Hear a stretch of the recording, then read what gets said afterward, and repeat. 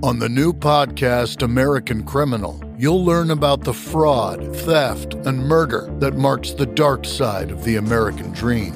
Like the Menendez murders. Was it two greedy kids who killed their parents for money, or is there more? Listen to American Criminal wherever you get your podcasts. Hi, this is Gil Moore, and I'm here with my buddy Jay Scott on The Hook Rocks.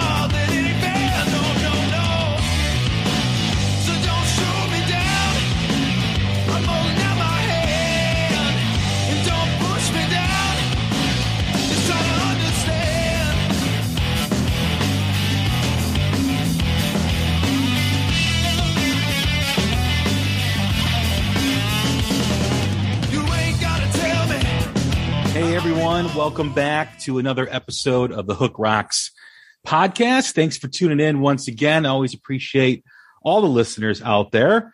We are part of the Pantheon Podcast Network, a great network of music-related podcasts. You can check out several different music-related podcasts across several different genres.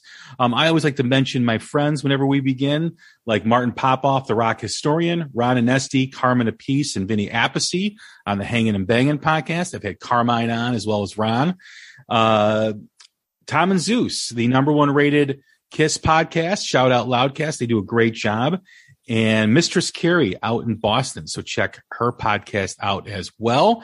I am your host, Jay Scott. Thanks again, like I said, for tuning in. You can follow The Hook Rocks wherever you do podcasts, whether it's Spotify, Apple, Amazon. We're on every platform. We've got 350 episodes.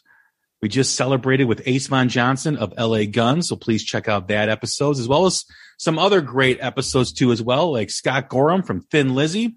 We also did our year-end celebration back in January, where we rated the top 30 albums of 2021. We had so many contributions. We did almost 6 hours of conversation. We talked legacy artists like Dee Snider and Iron Maiden. We talked emerging bands like Dirty Honey and others, as well as unknowns like The Age of Truth out in Philadelphia. So check that out. 6 hours, 2 episodes, 160 albums discussed during the conversation.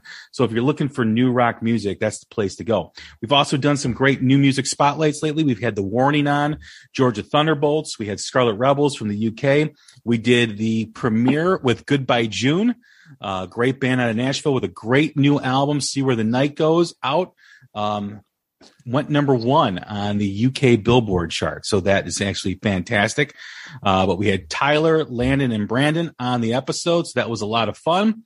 And don't forget some of the other stuff that we had on too as well, like Takeaway Thieves from the UK. And we've had, we've had so many. I'm kind of trying to remember them all, but got another new one for you today. It's a great band from Jacksonville, Florida. The band is Fortune Child, and the guests are Melanie and Buddy. What's going on? How are you? Hello. What's going on, man?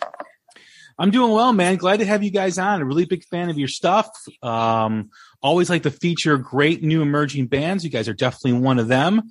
And we're going to get into the conversation, learn more about you guys and where you're headed and what you're doing. But we always ask the same first question every time we have a first-time guest on the podcast, and that really is what we're all about. Just like every rock song has a hook that pulls you in, every rock fan has a moment, whether it's a song, an album, a band, or performance that hooked them on rock and roll. What was it for you guys? Right. Mel, you want to go?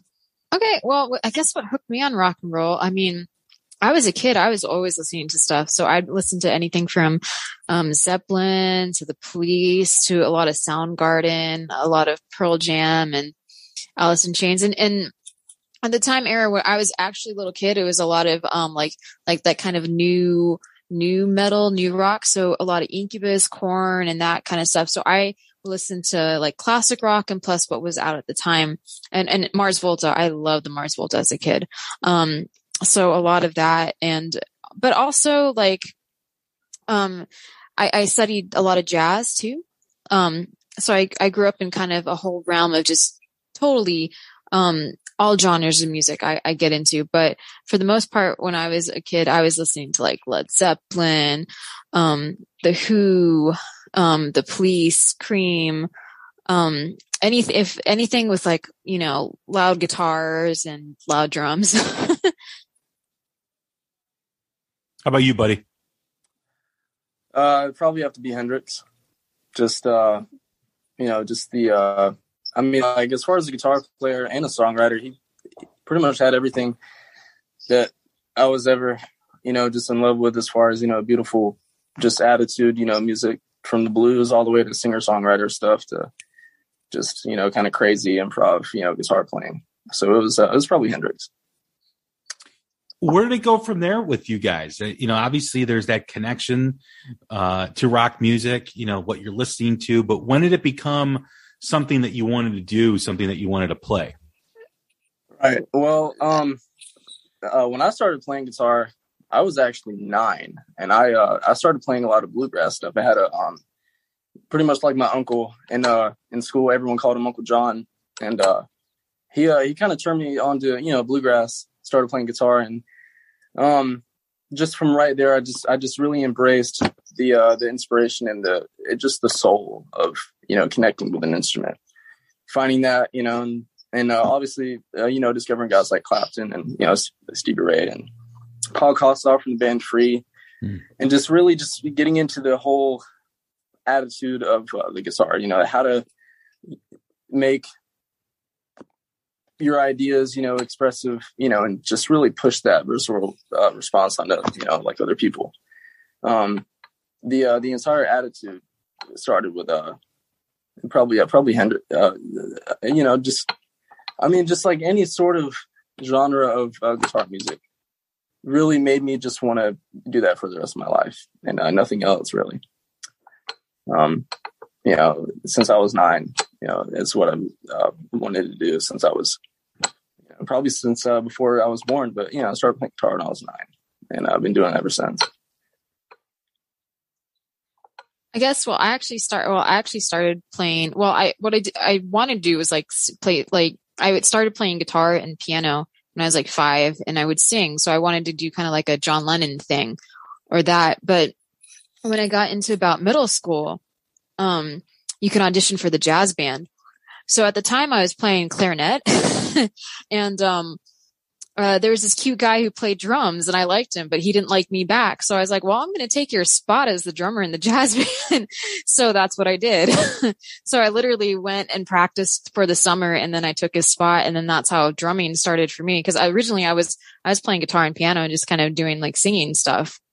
And then I started on drums, and I just took to it just really, and then it became a whole career thing.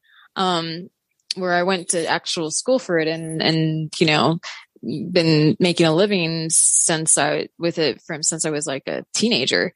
But that's how it started. But I've always liked music. I always knew I was going to do something in music, and it's kind of the only thing I really know. So that's how I started playing drums, and I took a switch from playing, other doing like singer songwriter kind of stuff. How about wanting to be in a band? Was there a performance or a concert that you saw that, went from listening and connecting to it to playing the instrument to wanting to get up on stage and be in a rock band? Probably me going to see live concerts. I've always, when I was a little kid, I would see I've never got to see obviously Led Zeppelin live, but I would watch like the documentaries and stuff, like How the West Was Won. I'd watch, but I was a little kid. My I went to go see like Incubus live, and I was like, I want to do that. That's what I want to do. And or I'd just be glued to like MTV or like something like that, and just be like, I don't want a job. I want to do that. So that's kind of what, when I was a little kid, that's what I always wanted to do. Just, and then being in a band and writing music and doing kind of your own thing, with your music and being on stage and performing. It's what I've always known I wanted to do. What about, was there a particular concert that you saw that just, man, that was it? Well, I guess, well, I obviously didn't see it live because it was like 1975, but, or 72, whatever, and how the West was won, but just, and even back from actually some of the earlier clips from like 69 and seeing them play together at like the Royal Albert Hall, it was just, that kind of like feeling and that energy. And the same thing with like watching bands like Free, or even like a band like Skynyrd, or like just the energy that they give off on stage, is great. What about you, buddy? First show was Willie Nelson, actually. His, just entire performance was, completely captivating. Like how he connected with an audience, made me really want to, do that. That entire like inspiration of just the power that he held, on stage, like transcending that to the people out there, just everyone in that entire place, like all, I don't know, 2,000-3,000 people, was just so inspiring, that someone with just old beat up guitar could really, capture that. So, Willie Nelson was my first concert, and actually the best one I've ever seen. Believe it or not, like just because his spirit was all in it. So Nelson for me was the one. My first concert was country too as well. I think I was 4 years old or 5. My parents took me to Eddie Rabbitt. Oh, Eddie Rabbitt's great, man. Yeah. Like I love a rainy night and stuff. Oh yeah. Yeah. So that was my first concert. And then the first concert I saw on TV was and I think it was 81 or 82. It was the Who, like their first farewell tour. Right. And it was simulcast and it was on television, and it was just a really cool experience. And then as far as Zeppelin goes, I'm a huge Zeppelin bootleg collector. Oh yeah. And Melanie, if you check out, you can go on YouTube, you can hear it, but there's a bootleg called Listen to This, Eddie. And it's live at the LA Forum.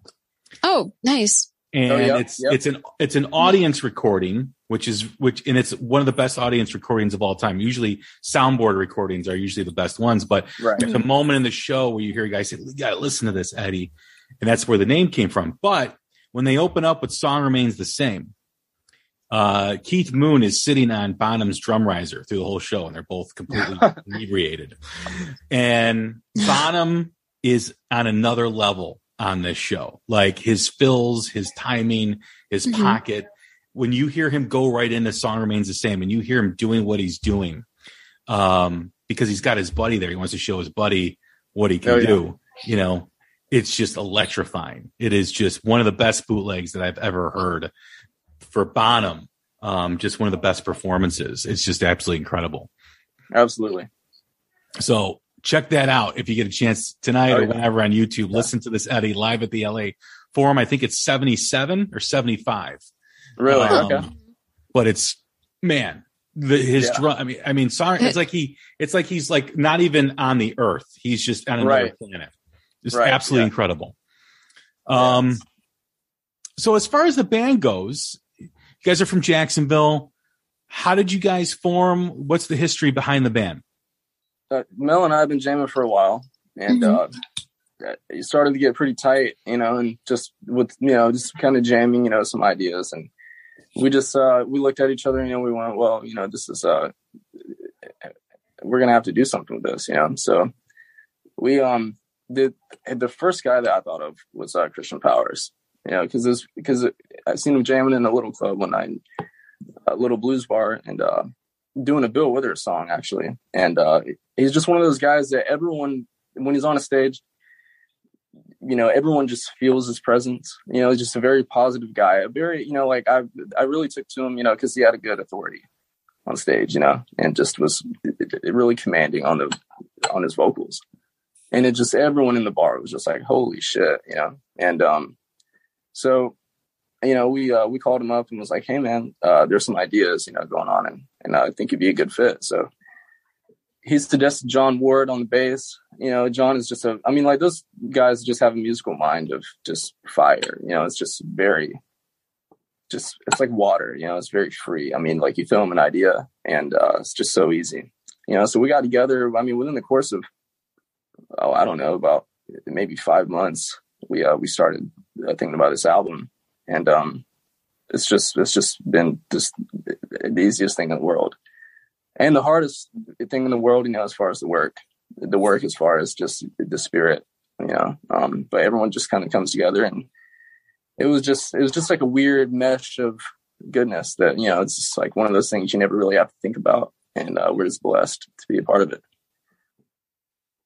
Was there a certain direction that you guys wanted to go in, a style that you wanted to do, or was that yet to be determined until you guys completed the band? Well, it was kind of like me and Buddy would get together and he would come up with these guitar riffs and then we would arrange it together. And so some of the songs we almost had a different kind of idea for them. And then we would take it to Christian and then it would sound completely different in a good way. And it ended up being this kind of almost classic rock revival type vibe, but then we have like a modern twist on stuff as well. So, and you can hear like the different influences that we have in the music, but it still sounds very original. And that's what we were trying to go with. So we sound like us, even though, we have an element of like a classic rock thing going, but still it's us and it's original. So it kind of, that's how it kind of came about. Well, was there, when you and Buddy started jamming and you started doing the riffs and laying everything down, was there, an idea of what you wanted to sound like, or Absolutely. was it just jamming? And then when you got the other members in the band, it kind of organically developed? Well, the initial, that was one thing, man, that, when we, I would kind of come up with these ideas, and Mel would come behind me with a good, solid idea, with the drums as far, and that really paved the way for this style and the arrangement of the song, and there's a lot of Zeppelin influence. There's a lot of Montrose influence. There's a lot, it just good kind of 4-piece rock, a lot of free, a lot of space in between, each member, as far as how when the 4 of us got in one room, started writing, it was more of like, we were just so tight that we just kind of developed over time. We just started getting this really big, heavy, tight sound. And that's sort of kind of been our kind of, trademark lately, is just a very powerful, tight 4-piece sound, and something like that can only be developed with the 4 of us, together, and so all of us just really get together, and so that's kind of been something that has been developing over time, of course, and but the initial idea for the band was just a lot of classic rock stuff, a lot of there's so many just amazing bands in this market, and outside of the market that we're influenced by, so it's just super great to be involved. And, we take influence from a lot of, modern bands out today as well. That's something that I really like to focus on here on the show, is the emerging rock scene with Absolutely. the modern rock bands. Cause there's so many great new rock bands. It's unfortunate that a lot of it's harder to find those bands. Yes, it is. Yep. Because there's so much talent out there. There's so much great new music. As far as that goes, being that we just got out of a pandemic, being limited to what you can do, was it hard keeping the band together during these past couple of years because of everything going on in the world and difficult to play out. And I know some states had different regulations than others. It had to be a challenge for not just your band, but every band.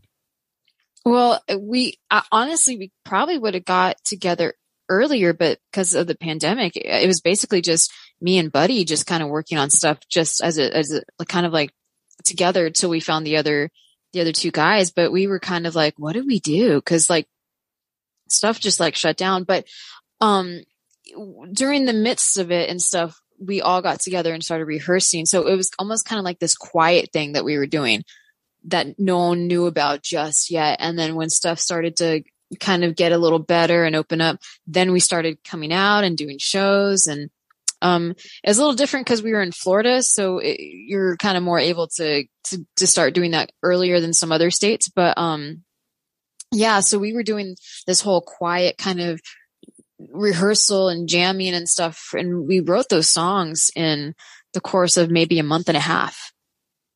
So it was fast, right? How fast we wrote those songs. But it was a very kind of quiet thing until we finally got it out. When you think back of, those, the creativity in those beginning moments of the band and, basically what the world was dealing with at that time, did the music was the music impacted by what was happening? Because sometimes subconsciously changes the tone, it changes the feel. Right. Can you speak to that? What was that like for you guys? It was just a very strange time.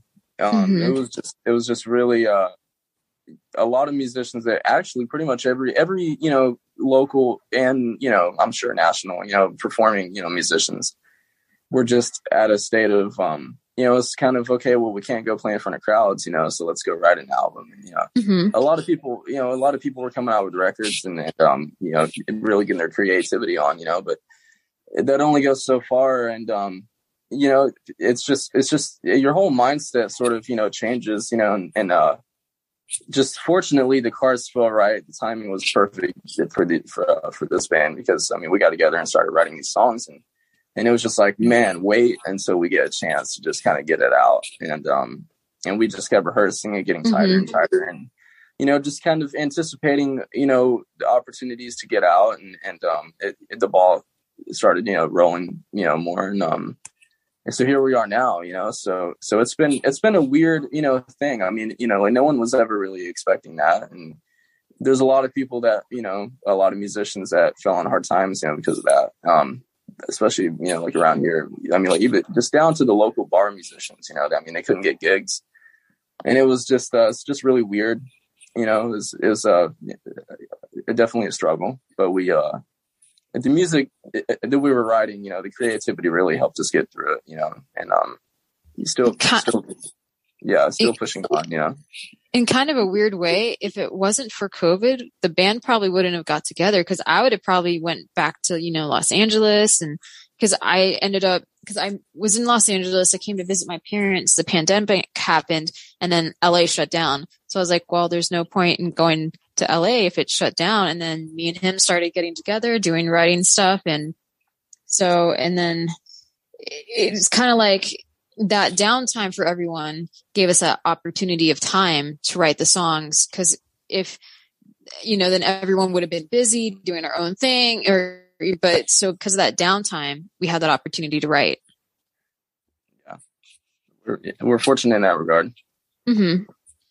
Was it like being in a bubble? Imagine with everything going on, kind of like a safe haven for with music. Oh, it was weird.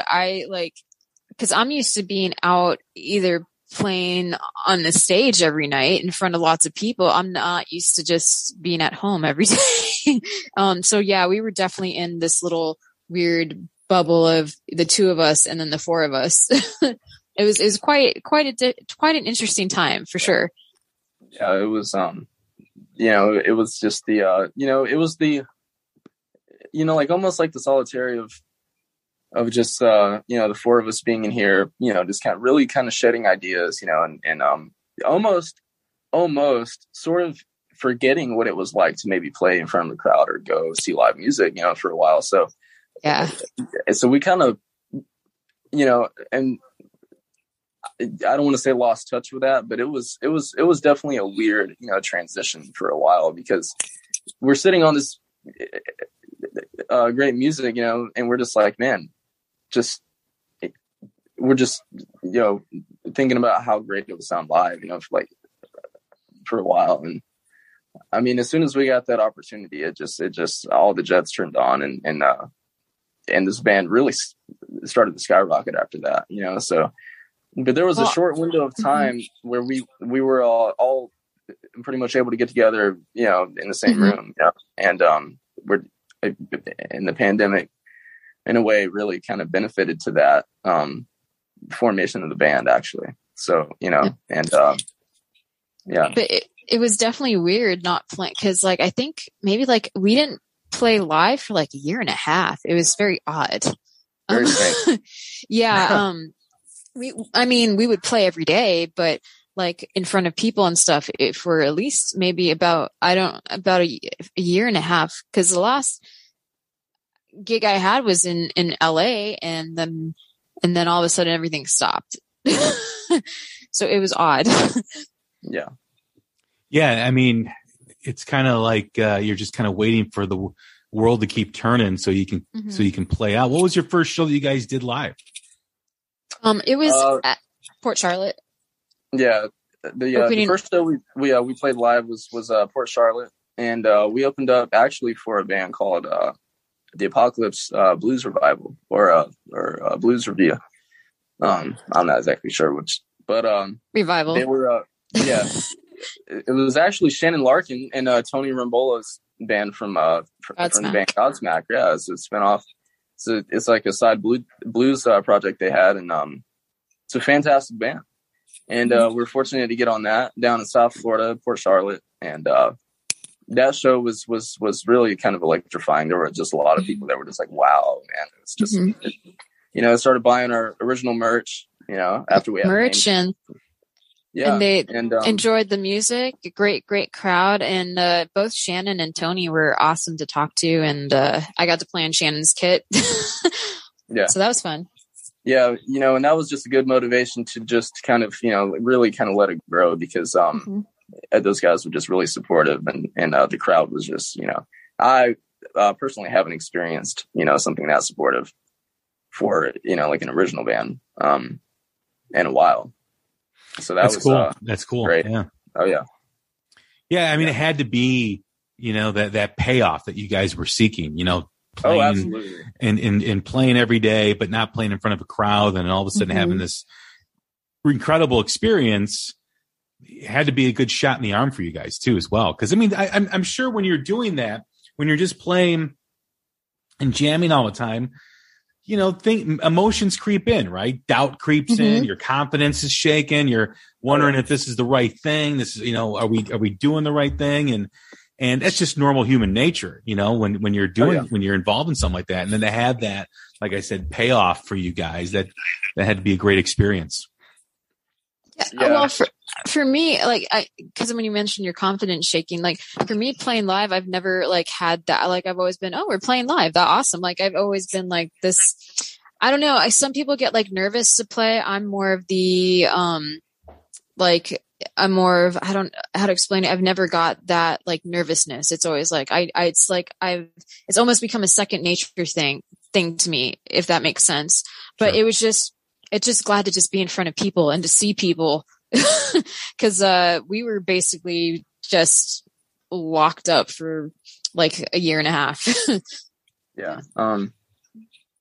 It was, I get terrified to play live, actually. I get so terrified because of the fact that, and not because, and this may sound strange, but not due to me, messing up or, stuff like that. I'm sure, everyone gets, just a little bit nervous about, because you're reaching kind of territory every single night you go on stage, and this band is, there's such a profound attitude, and there's sort of we pretty much kind of have an expectation that's been slowly building, for us. We're fortunate for that. And, it's just, getting those jitters, to really just want to make sure that you deliver, and create that visceral response that you're trying to get out, so the first show was kind of, playing out of town, I got the dudes from Godsmack in the corner watching you, that was pretty, that's pretty great, but we're fortunate. It was just a fantastic show. Mm-hmm. So yeah, that definitely plays a part. What was it like working with Kevin Elson, the acclaimed producer of Journey, Leonard Skinner, and so many more? Oh man, Kevin is just his musical mind is just absolutely phenomenal. I mean, like, he's just a guy that you want to just get inspired by. It was just fortunate. We had our manager, actually send an email to a man named David Frangione. That's like one of his consultants, knows him really well. They met. Also, he's the CEO of Modern Drummer, which is cool. They met actually running sound for Aerosmith actually in the 90s. Yep. And so we had our manager pitch him, just a file, just kind of like, I think just like a demo of us. And he goes, yeah, man, I'm going to send it to Kevin. We're going to, I like this. And, next day we had Kevin on the phone and set up a meeting, talked about this album that we want him to mix and produce. And it was just an unbelievable experience getting his friendship and support. It was just something that, I'm still trying to believe, because just the amount of success and the knowledge, that comes with that man is just, something that should be taken really, really, really seriously. It made us really kind of want to impress him and want to create music for him. And just to have him as a friend is absolutely beautiful. I think he's probably the best sound engineer in the world, because of just all the hits he's made. I mean, like, those are his hands doing that, and because I used to ask him about Journey and stuff, and he just said, it's just all in the band, but so there's just a lot of just good collaboration with that. Yeah, he's done some wonderful stuff. I mean, absolutely. You think of those albums that Journey had, during that time, was just tremendous. And of course, working with Skinner too as well. Those are two big bands that, the reputation that you build from that stuff too as well. Did you find that working with him, and you kind of mentioned it kind of raised the band's game a little bit? Like, you got to come in prepared. You're working with a guy like that. You got to know, you got to have your shit down. You got to know what to expect. And that had to be a challenge for you guys too, as well. Yeah. I mean, just as far as, our ideas, musically, kind of on the album, we had the album recorded.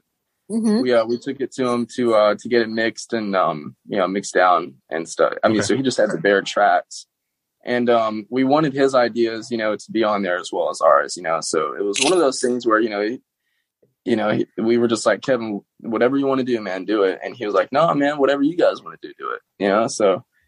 So we just sort of met in the middle, and just having him, behind the board, along with David Frangione. I mean, like, those guys they've just been there and done that. They know what sounds good. They know, they just have that mindset of, just connecting to like your everyday people.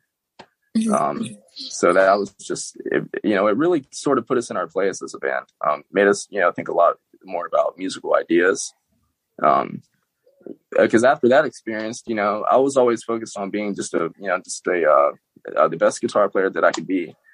By the time we got this album wrote, and laid down and stuff like that, I sort of, wanted to turn towards being more of a songwriter after this, after just having multiple conversations with Kevin about really, really trying to connect with someone, and using your skills to do that, not just, throwing everything out there, but really being musical and creative is what he's all about. So that was really good for the band. It was a good workout. And we also liked a lot of some of the stuff that his ideas that he put on it, because on our title track, Close to the Sun, it didn't start out with the drums. It started out a little different, And it's funny because whenever I heard that song, I was like, it's missing something in the beginning. And then he was like, we're going to do the drums in the beginning. So it does a fill into the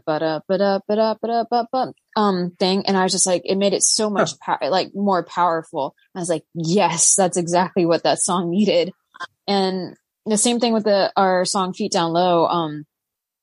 We had this idea, it needed like stomping on wood. But we didn't have a means of how to like do that. And then he figured out a way to get what we wanted in the song, which was really cool. It's always great when it's a collaborative effort, right? When a band, is part of that direction. I know there's bands that have been part of that process that sometimes when they look back, they don't feel like it was their album. It felt like it was the producer's album or the engineer's album. Mm-hmm. Oh, sure. Yeah. And it's nice to have that collaborative space where, he's asking you what you guys want and you're telling him whatever you want and you kind of figure it out. Right. That's a great place to be in. Mm-hmm. Absolutely. Yeah. Yeah.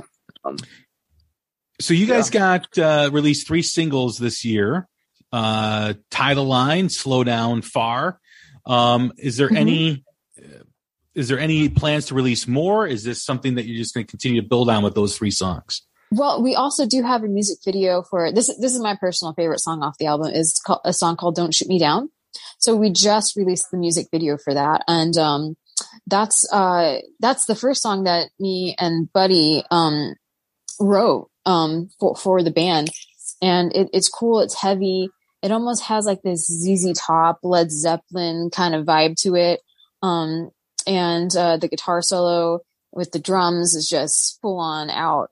And then in the video is cute too. So, but yeah, so that's another one. Yeah. As far as, new singles go, there's not really any plans for any new singles. There's an idea that's been floating around that we have. It's a secret, but it might get, we're thinking about. It's going to be super cool. Yeah, maybe, but, I think it's I wish we could say what it is. Yeah. But we're just going to keep, the album's out, so we're just, our plan was, to release those 3 singles, and, Tie the Line is actually in Dolby Atmos, the spatial audio, so that gives listeners, a cool thing to check out too. But those are the 3 singles, and we just have the album, and we're just gonna, ride this out, but we've written, I don't know how many songs since the album was actually finished. So, we play a lot of new songs live as well, so, like as soon as this album was finished, it's like, man, like this new song would go great too. Like every time we rehearse, we seem to come up with about a song and a half of, material each rehearsal, so it's just really productive. Yeah. I was going to say our new song is one of the more it's like a new favorite of mine to play out when we play it live. It has a cool vibe. It almost has like this like Who kind of thing to it. It's really it's one of my favorites. Yeah, it's very this band really works fast. Mm-hmm. It's the fastest working musical project I've ever been in. In my first original band as well. So it's kind of scary. It's scary to know that you're working with just such great people around you, that it really, makes you want to be better yourself. And so we just work really fast and really hard. And so everything you hear is just very raw and very fast and hard. You go to see us live and that's what you get as well. We're just, there's just no gimmicks. It's just very live rock and roll, very tight, you get this well-rounded musicianship coming off the stage into the people. And that's all we're about.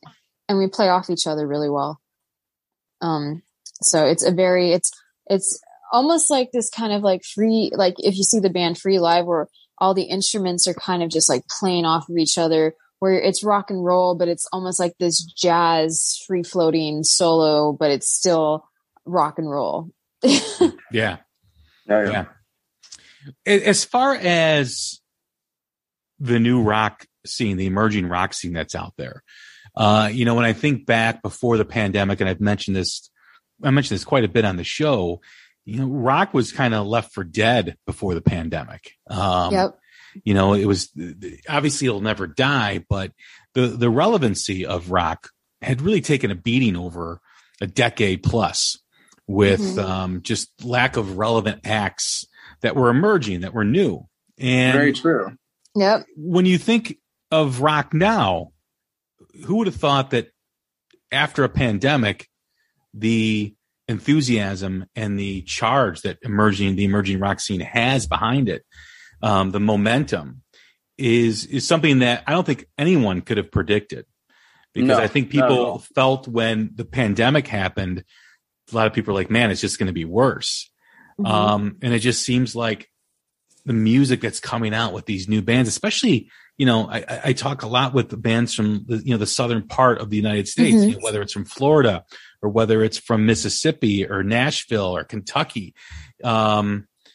It just seems like there's a revival of new emerging rock bands, and the scene just keeps growing and growing. And we're not even talking about what's happening overseas or in Canada, or in Latin America too as well. It just seems like the scene is now global, and the growth.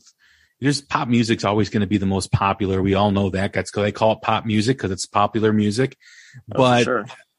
I think especially the young people now are really starting to connect with rock music, because it's that angst that they need, because they've been dealing with a bunch of crap for the last 2 years.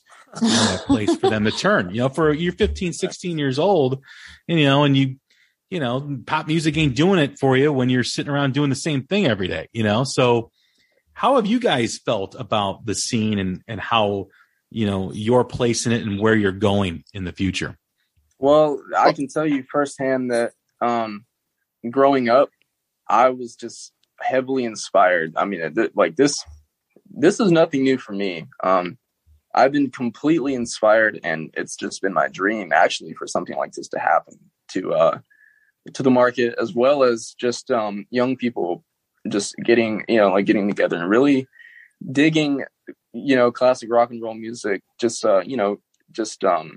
good kind of Americana, music just in general, and and it's just a blessing, because when we play, there's young people there, and you could just look in their eyes and just tell that, they're, because a lot of young people now, they don't know about Led Zeppelin. They don't know about Bad Company. They don't know about, Eric Clapton and just so many more, it's just, a blessing. It's almost like it's taking a huge spin, let's say, like it's all kind of revolving back, and it's all, kind of reinventing itself.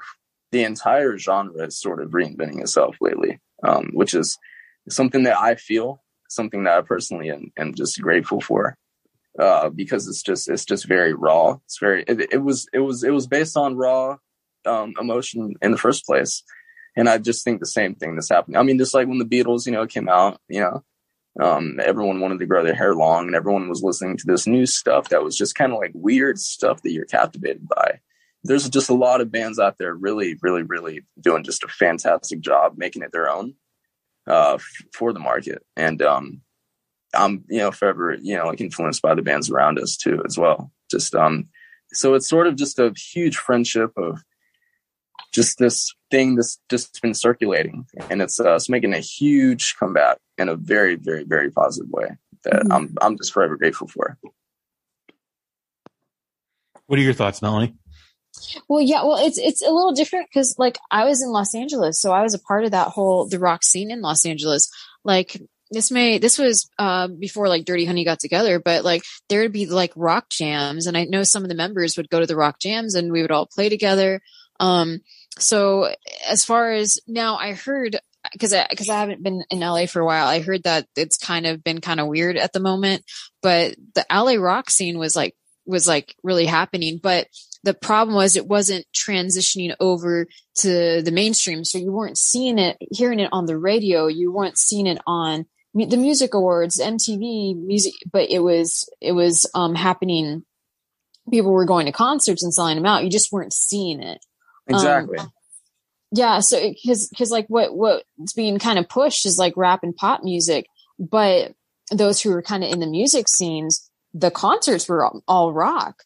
Like if you were to go to any place like the Troubadour or what was happening at, any venue in Los Angeles, it was all rock music and it was selling out, but it just wasn't getting pushed to your TV or to your award shows or to like even like the Super Bowl games. But I think now there's going to be this resurgence of something that's going to happen, because I know a lot of people are just kind of, you know, someone like me who doesn't really particularly care for, you know, pop music or rap music or that kind of thing. We want to see what we like out on the mainstream. And I think a lot of people are like that. And also with me, I don't, you know, I think using the computer thing to make music is cool, but I like hearing real instruments on a track. And I like now, if you listen to the radio, everything's computerized. There's not a real person playing drums. It's a computer.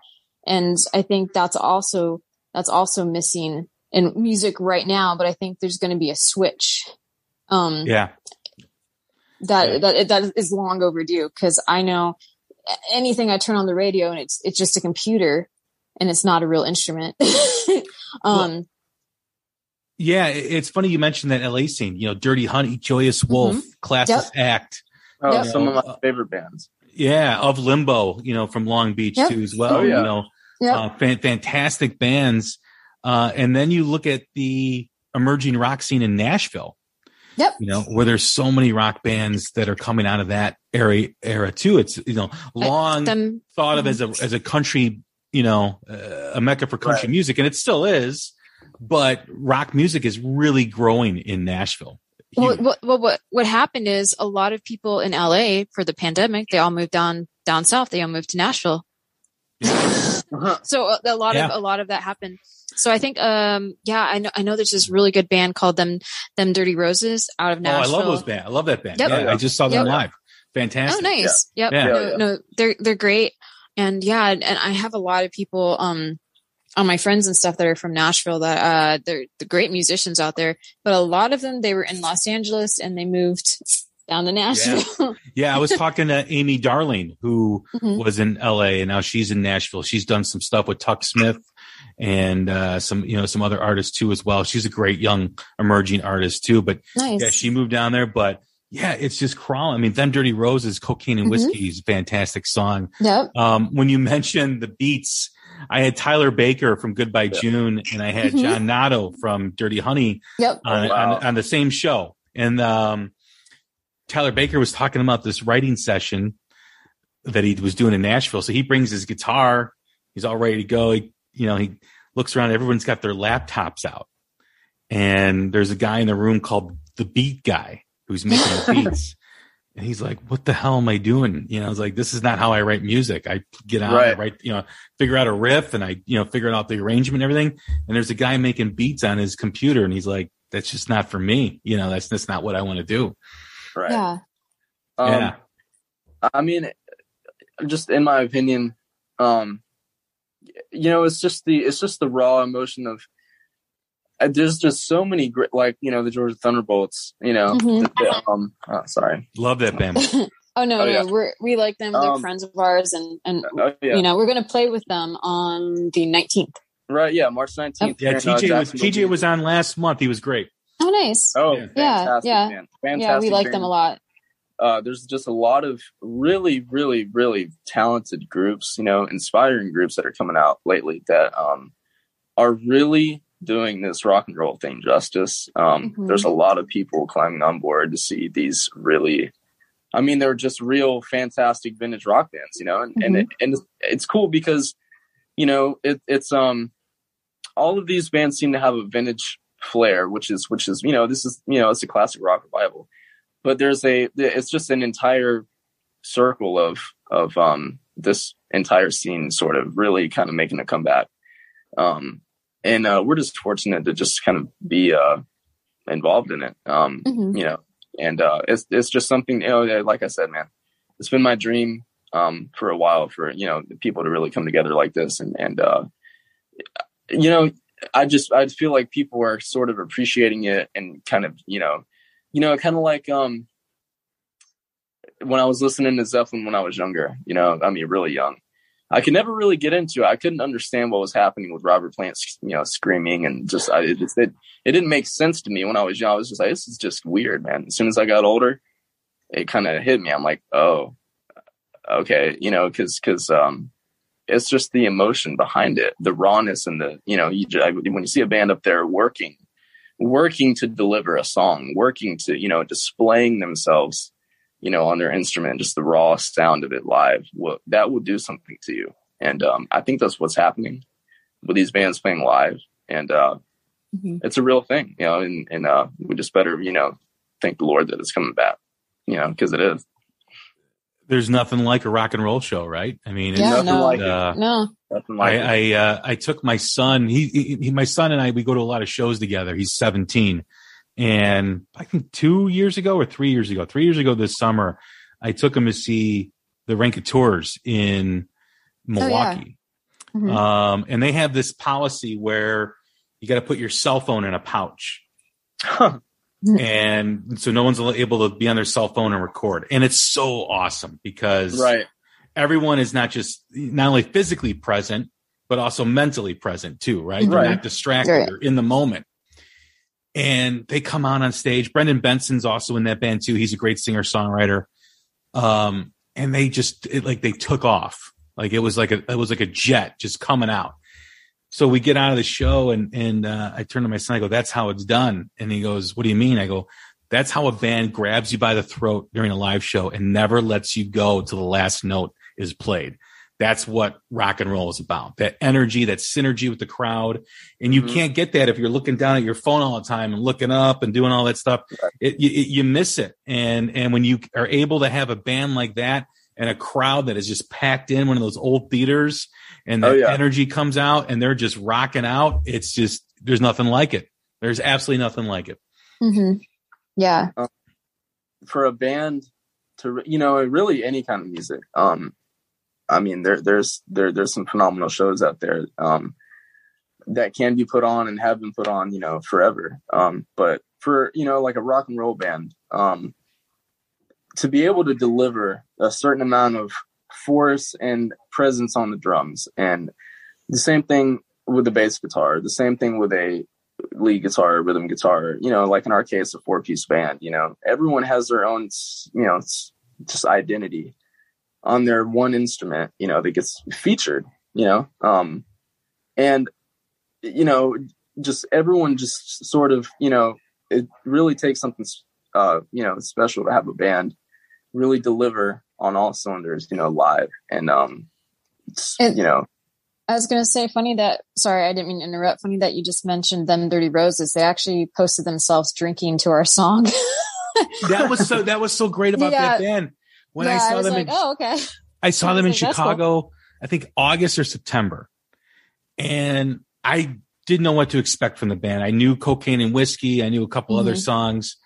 And I'm like, oh, you know, I'll check them out, you know? So I went down there by myself and I was talking to Andrew after the show. Right. And I go, dude, you guys are like a Southern rock band with the Van Halen party. Because it was like that, it was like that, drinking on stage, drinking whiskey and having a good time. And, you know, the show is getting more energized as the alcohol is flowing. And, I'm like, man, I appreciate it. Cause that's the era that I come from, you know, that Van Halen, Motley Crue era, you know, all that stuff. And Sunset Strip era. Yeah. Yeah. And it's been a while since bands embrace that rock star persona.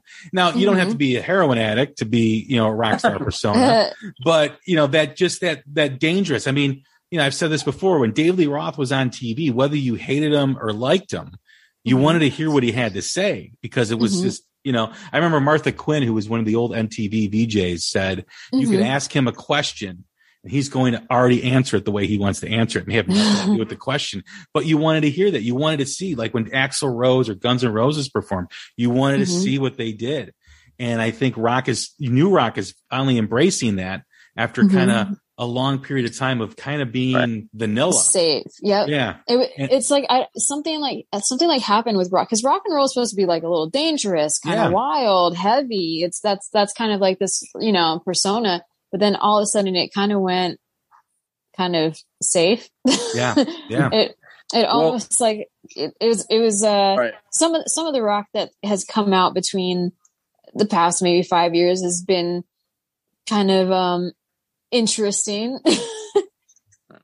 Yeah. Well, yeah, no. To me, that entire, just all of that, those guys were living their best life and doing all that shit because of the fact that they had such a good band. They felt so comfortable. They felt so confident. They could display that at any moment on a stage, whether it's in an interview. I mean, it's just the confidence level that came from the musicality of the band, so that, that's the stuff that I get off on is those guys were just so, just to know that they were that confident in their craft, that's something that, that I was always just so impressed with, because it's, it's one thing to see a band up there, like acting like clowns, but to be able to sound that good and do it, it's probably a reason why they're doing it, because they know they can, because they know they're good and all these people are going to love it and they're making a career off of it, So it's that entire shift really, really, really, you just can't beat it. It's just something that it's just beautiful. I'm literally so in love with this whole classic rock revival that it's fantastic. No, you mentioned like, acting like clowns. That was part of the era though. It was like the traveling circus, but they could play like, that's exactly what it was. Yep. You think of Van Halen, you think of Eddie just running up and down the stage, doing whatever he wanted to do with that fretboard and smiling and that grin on his face at the same time.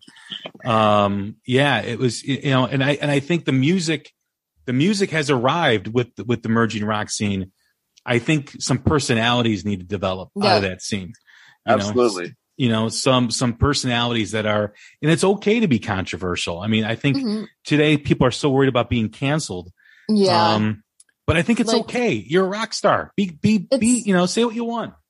Some stuff, it's almost like you can't have an opinion about anything. And some stuff that like people are getting canceled for, I'm like, it's not really, it's just an opinion. It's not like someone like got mad at me because I was like, we need more rock and roll in the Super Bowl. And like people were like, I was like, I just said we needed more rock and roll in the Super Bowl.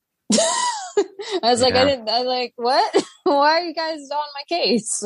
I just was like, where's the rock music at? Right. But they came out to Guns N' Roses, which I thought was funny.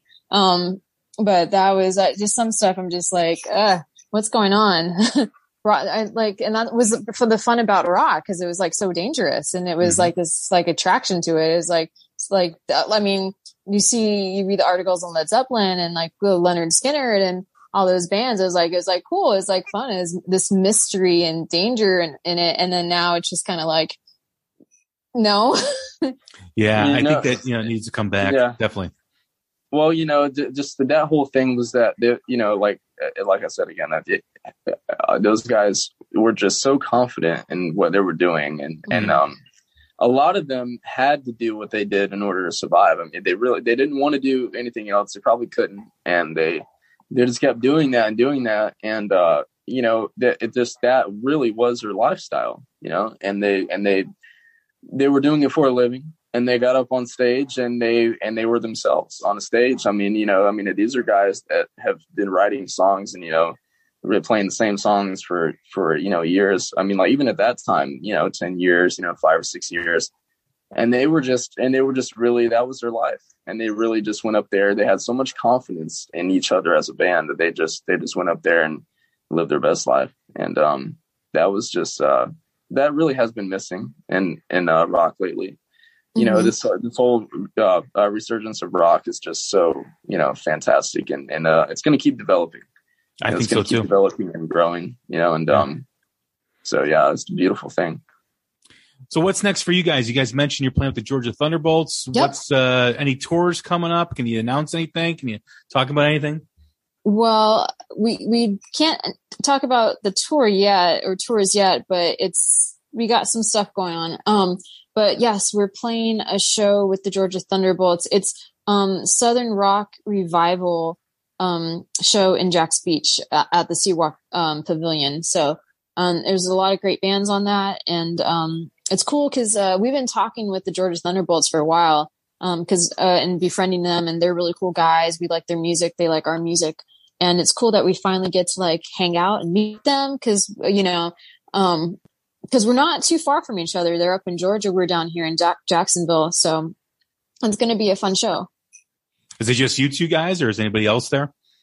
There's a couple local bands playing. Okay. I think the there's a band called Sam Hill. One of our friends, Kurt Town, has his band there, the Kurt Town band, and Second I believe Shot, a band called Second Shot's band, which is actually Paul Axtell's band, which was Paul's a brother of Dave Lubeck from Molly Hatchet, one of the found guitar players. And so just a lot of cool it's a good Southern rock fest because we're from Jackson. The Thunderbolts are coming down, and band to band relationships are very much more important than like anything else, because it's as far as moving up and kind of getting out there, it's you rely on each other, and exactly. So those guys are just really one of a kind. I mean, they're just beautiful souls, beautiful musicians, and they're one of the best bands I've heard in a while. So we're just fortunate to be involved with them. Yeah, Can We Get a Witness is such a fantastic album. One of my favorites for last year. But hey, it's been a great conversation with both of you. Really enjoyed getting to know you guys, learning more about the band. For those listening, the band is Fortune Child. The album is Close to the Sun. It's available on all streaming platforms. And can you get a physical copy too as well? We're starting to make those, so it's in the works to get those made. But for right now, everything's available on streaming services. And it's going to be cool because we're trying to get vinyl out too. Because I know a lot of people love vinyl. I like vinyl. I have a lot of my dad's old records from like the 60s and 70s. So I know a lot of people are going back to vinyl. Back. Yeah. Yep. Well, great. Well, yeah. Thanks, Melanie. Thanks, buddy, for doing this. I do absolutely appreciate it. Thank you. You're welcome. Absolutely, man. Thank you. All right, everyone. That is Melanie and Buddy from Fortune Child. I am Jay Scott. This is The Hook Rocks, the ultimate rock community podcast. Stay strong, stay healthy, take care of each other. We'll talk again soon. Thank you.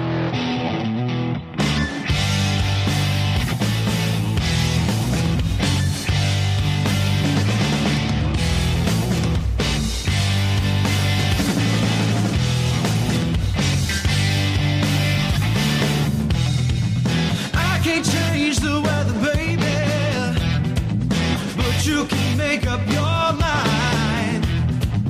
We can't stop this train from rolling, but you and I, we're gonna be alright.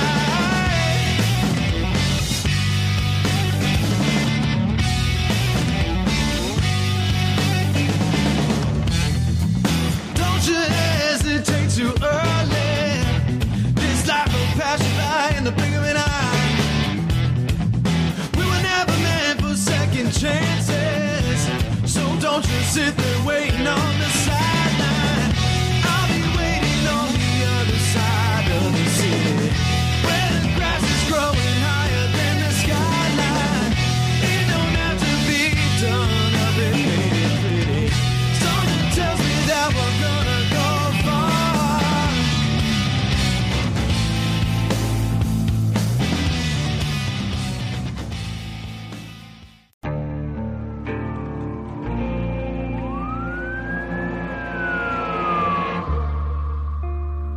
What would you do to achieve the American dream? The big house, the happy family, the money. 911, what's your emergency? Would you put in the hours? Would you take a big swing? What's the problem? What's the problem? Would you lie? Would you cheat? Were they shot? Were they shot? Would you kill? Yes. My mom is dead. My mom is right there. From Airship, the studio behind American Scandal, comes a new true crime history podcast. I'm Jeremy Schwartz, and I'll be taking you inside the minds of some of our most notorious felons and outlaws, exploring the dark side of the American dream.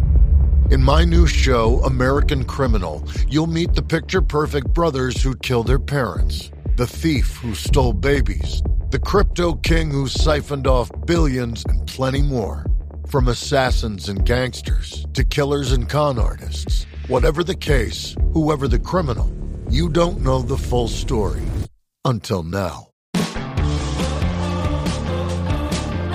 Don't miss the debut season of American Criminal, The Menendez Brothers, beginning February 29th.